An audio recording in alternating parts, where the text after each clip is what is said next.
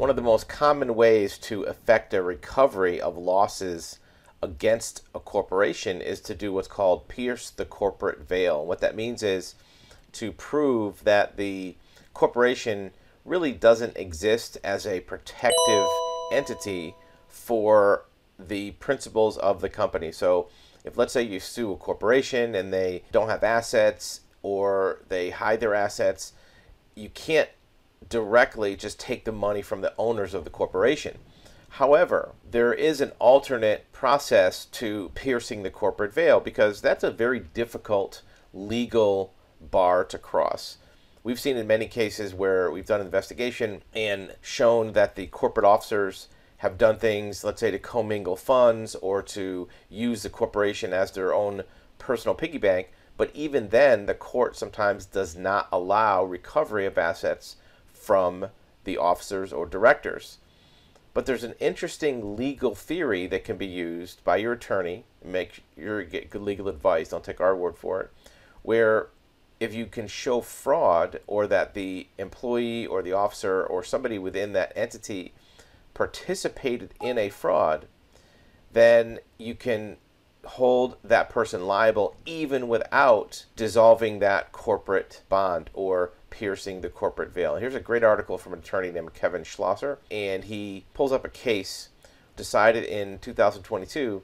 A corporate officer who participates in the commission of a tort or fraud may be held individually liable regardless of whether the corporate veil has been pierced. So this is interesting.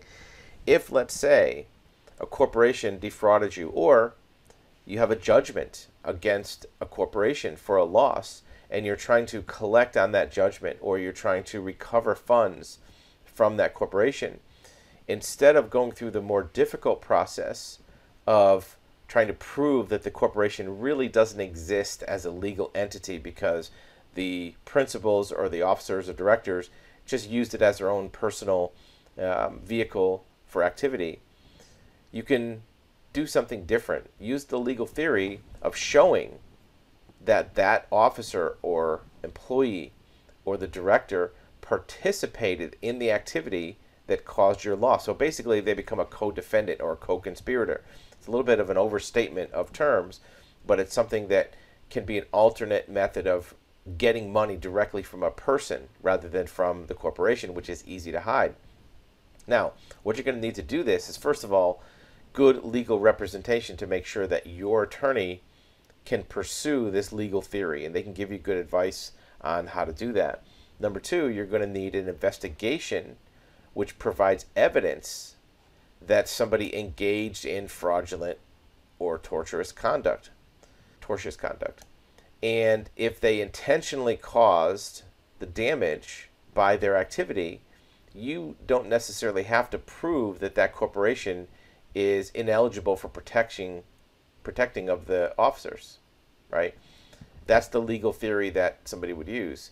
In this case, the plaintiff stated a claim for fraudulent inducement, meaning that the defendant represented something that was false.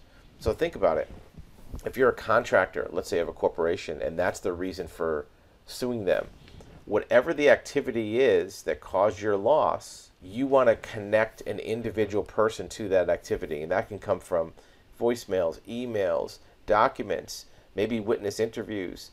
And those are the kind of things that can be documented evidence that you can present to the court, again, using proper legal representation to prove that this third party, because really, even though somebody's an employee or an officer, they are a third party to the corporation, is equally liable for your loss. And sometimes this can happen during the litigation phase. Sometimes it can happen during the asset recovery phase. But the first thing you have to do is you have to have the evidence that proves this is true. And sometimes, clients ask us, should you do this before you hire an attorney or when you hire an attorney? There's two schools of thought.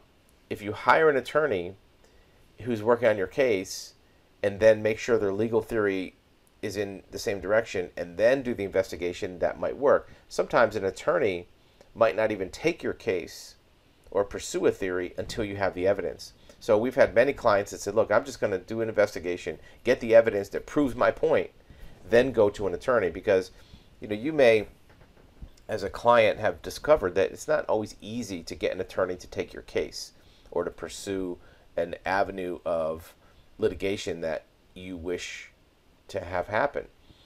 Attorneys have their own theories or their own perspectives or their own opinions about how to run a case, and unless you can show them evidence that maybe provides a different avenue, sometimes they're just going to run it their way. And there's nothing wrong with that. Every attorney has their own kind of practice area that they work within. So sometimes helping them see the picture that you're describing is helpful. Because here's the thing, your story of your loss or your damage or your litigation is something you know very well. You know what happened in your case. You know how the defendant cost you money, or they damaged you, or what's owed to you. You know what you deserve to have. The attorney doesn't know your story. You've lived it for months or years in most cases. The attorney is only going to hear a 10 or 15-minute description from you of what you claim your losses to be. And you have to remember, attorneys can be a little bit jaded because they hear the same story over and over from people that say they have a loss. In reality, many times, probably half the time, the potential client really doesn't have a case. There's really no legal basis for them to make the claim. So they're going to go into this conversation with skepticism. So you just telling your story verbally many times doesn't convince the attorney to take your case. And you might think, well, I'm paying them money, so of course they're going to take my case. Well, attorneys have plenty of work. It's not like they need more cases in most instances. And if they do, they're going to pick and choose which ones are going to be not necessarily more profitable, but also more doable for their firm to handle. So sometimes if you come armed with evidence, with an investigative report, with proof of what your story is, rather than just verbal, it's more likely the attorney not only is going to take your case, but may also pursue the legal theory that you're suggesting. So this alternate, easier way to get a corporate officer to be liable might be something that is cheaper because it takes less hours of build time to prosecute the case, and also has a lower bar to prove. If you can just show, look, this employee, here's the email, he told me to send money for this contract and it was fake, that's different than having to go through and prove that this corporation is operating in a way that is not a true defensive entity. And sometimes you can't prove that anyways. Sometimes a corporation is perfectly in good standing. There's nothing you can do to prove that that corporation is not a viable entity. You cannot pierce the corporate veil. But if you can show that the employee, officer, director, executive, whoever it is, was part of the activity that caused your loss, they may become liable even if the entity remains intact. So consider that legal theory. Hats off to this attorney, Kevin Schlosser. Here's his firm. This is a very good legal approach to having claims, losses, judgments be more widely recoverable from really what's a third party, but they're related to the entity that owes you money.